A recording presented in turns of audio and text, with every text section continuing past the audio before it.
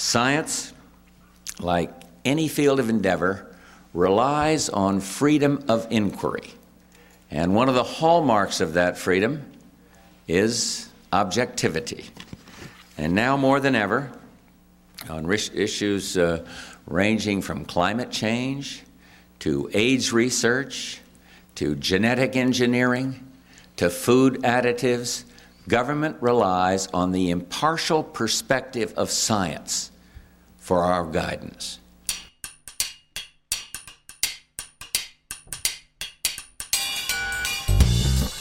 That was President George H.W. Bush speaking at the National Academy of Sciences in April 1990.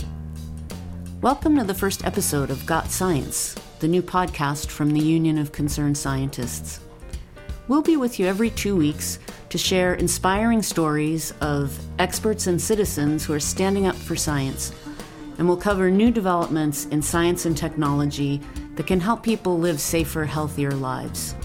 And of course, we'll be pulling back the curtain on attacks on science from the Trump administration and Congress, which is in fact the subject of our interview today.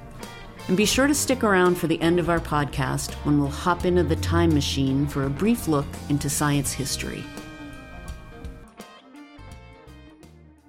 I'm happy to welcome Ken Kimmel, President of the Union of Concerned Scientists, into our studio here in Cambridge, Massachusetts.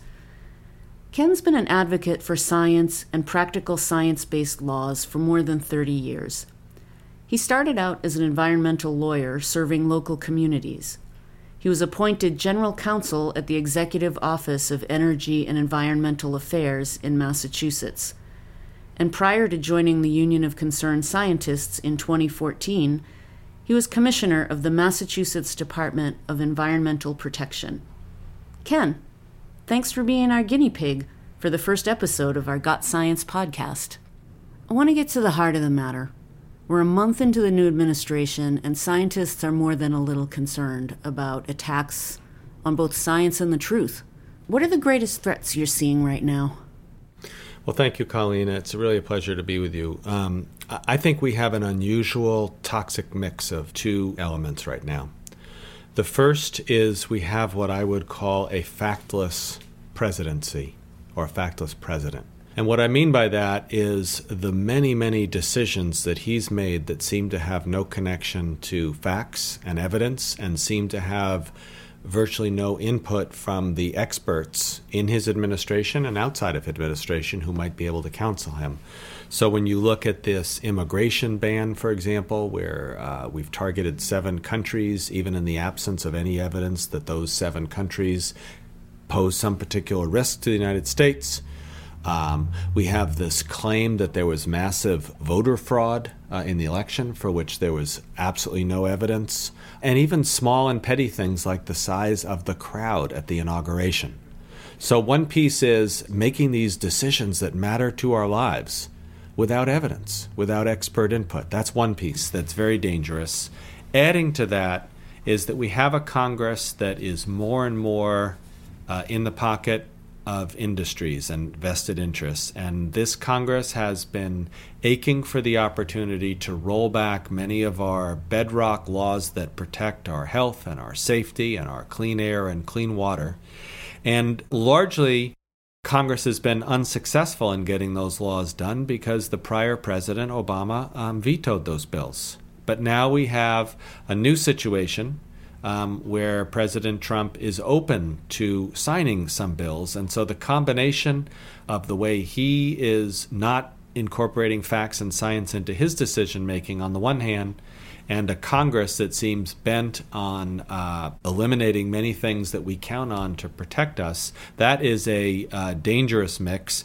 And frankly, the American people have been sold a bill of goods about the role of protections and regulations. A lot of people don't understand what they actually do, what their benefits are, and that's a problem as well. As you noted, President Trump is showing a certain disregard for facts. How do you see this playing out in the coming months and years? Well, first of all, this is my prediction. I think the American people are already wearying of a factless presidency, and this will continue to occur, the more things that get said that are directly in conflict with what people know to be true.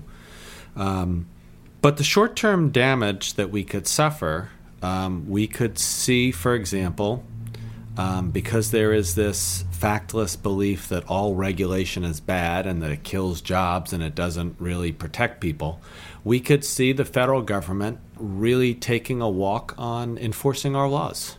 And we could put consumers in harm's way. We can put people who care about making sure that the meat they eat or the fish that they catch are clean, that we can put them in harm's way. All one has to think about and remember is a situation like Flint, Michigan, where people were relying upon the government to make sure that their water was safe, and the government fell down on that job, or the big chemical spill in West Virginia, where a whole water supply was put at risk because of chemical spills. Preventing these types of harms depends upon a vigilant government that believes in protecting people. And so far, we're not seeing that from the Trump administration. And so I do fear that in the short run, people's lives and their health is being put at risk. What's your take on how to push back when President Trump has the bully pulpit? Well, first of all, I wouldn't overestimate his bully pulpit. He has the lowest approval ratings of any president at this point in his presidency since this was measured. A lot of people are recognizing this. All you have to do is look at the size of the marches and the protests, and also look at the way that the experts, people within government who deal with these issues day by day, are responding. 1,000 employees of the State Department have come out and said that this immigration policy won't make us safer. It'll actually threaten us more. And so we're seeing a tremendous outpouring of response from people who want government policy to be based on science and based on facts. Now, we need to do a lot more to make sure that damage isn't done and to turn this around. But I am encouraged by the overwhelming outpouring of opposition to this way of doing business. People are definitely standing up. There have been a lot of protests. But it's one thing to march in the streets and another to turn that into something actionable. How do we hold the president and Congress accountable? Well, we are starting to see the Trump administration being held accountable. Certainly in the courts, it's happening with the legal suit against the Muslim ban. I expect that there'll be many other examples of this. In fact, UCS is looking carefully at using the courts as an option if the president takes actions that we consider to be against the law and against science. We'll be back in a minute with the second half of our interview. You're listening to Got Science, a podcast brought to you by the Union of Concerned Scientists. Learn more at ucsusa.org/podcast. The Union of Concerned Scientists is following the Trump administration closely. Find out more at ucsusa.org/Trump.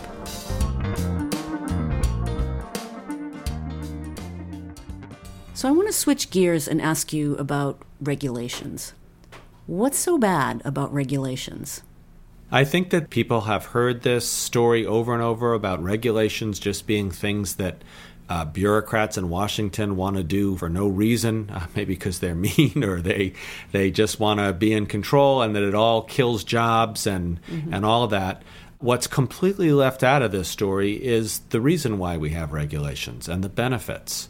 And again, it's things like we have a rule that says you can't have lead in water. That's to protect the kids in Flint and the kids all over the country from drinking water that is dangerous and that will cause them huge problems later in life.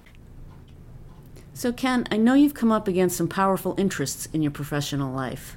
I've heard you tell the story about your first job out of college. Can you share that with our listeners? Yeah, Colleen, I've been thinking about that a lot because it helps me have hope in our ability to be successful against the odds in what we face now. And I graduated from law school, and my very first case that I was hired to do was on behalf of a little town in Massachusetts that people didn't pay a whole lot of attention to, the town of Webster. And it faced a really big threat, which was the building of a huge landfill. And what was so scary about that landfill proposal was that it was directly uphill of the town's water supply. And there was a huge geologic fault line right under the landfill site. And this town was terrified, for good reason, that if any contaminants came out of that landfill, they would run right through this fault and be deposited into their water supply with no one even knowing about it or even having the opportunity to do anything about it. So I remember this case well because when I was hired to take it on, I was young and inexperienced, and frankly, I had no idea how we would ever win it, and I wasn't even sure we would. But what happened was we hired a world-class geologist, a scientist who really exposed the risk of this landfill. But even more importantly, this tiny little town got very, very politically active. They marched on the State House. They made such a huge public issue out of this that, believe it or not, when there was a gubernatorial election, the two candidates ran TV ads saying which one was going to be more likely to kill this landfill than the other. That's how big a deal it became. And fast forward 10 years later, eventually the legislature stepped in, heard the concerns, and decided to buy up the land and make it a state forest. So this was a huge win for science. It was a huge win for people getting organized and mobilized. And I think about that case a lot because that's essentially what we have to do now.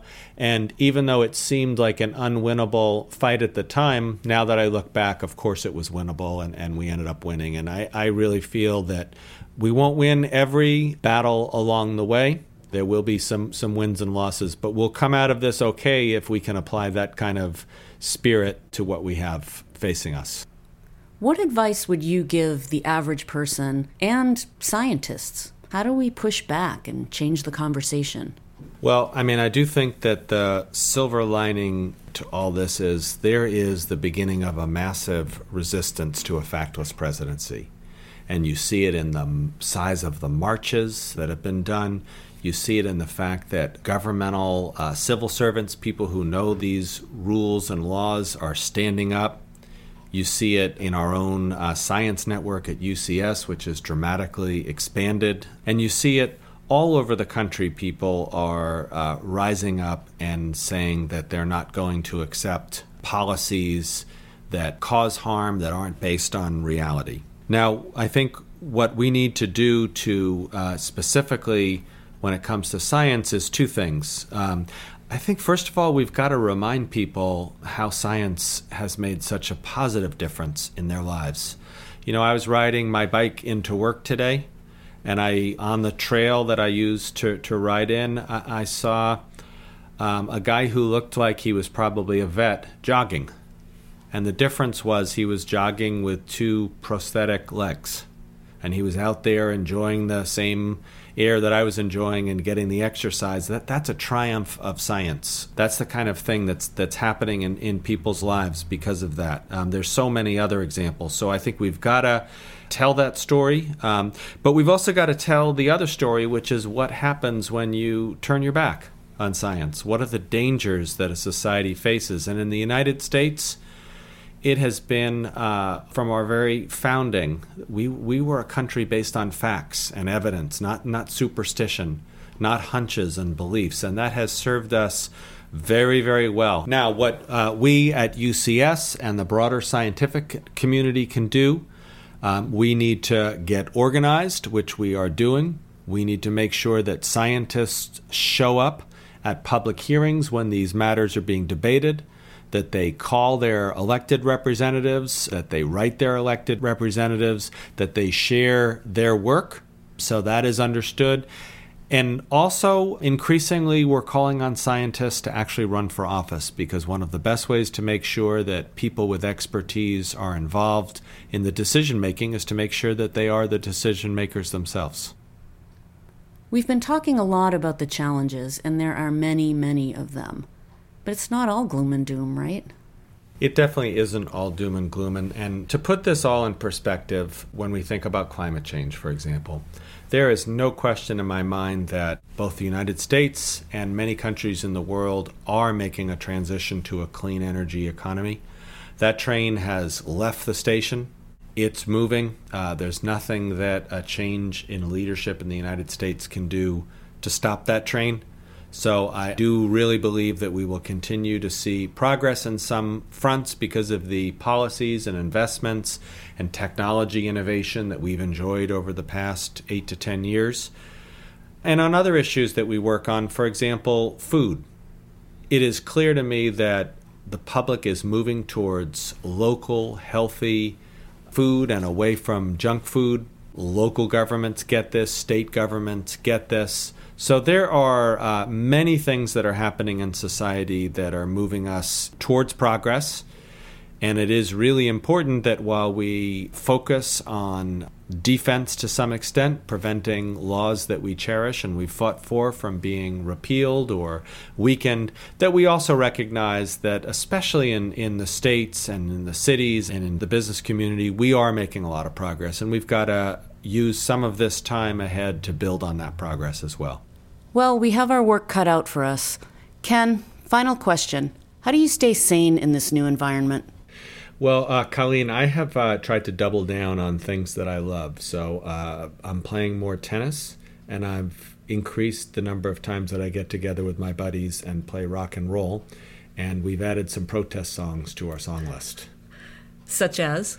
We Won't Get Fooled Again. How do you stay sane, Colleen? Well, Ken, I got a puppy. Excellent. Rock on. Rock on. Well, that's it for our first episode of Got Science. But don't go away just yet. Our correspondent, Katie Love, has stepped into the Wayback Machine to bring you This Week in Science.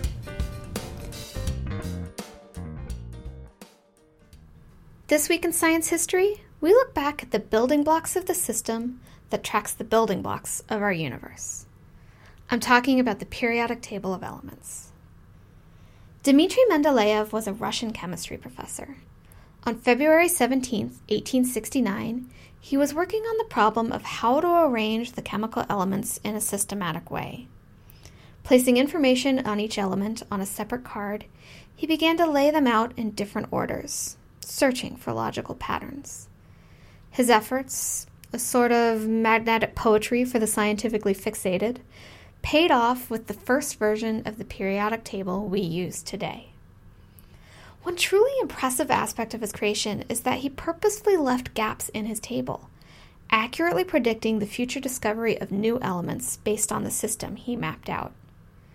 And while the periodic table continues to evolve, Mendeleev is still credited for the creation of this iconic system, one of the most recognizable symbols of science today.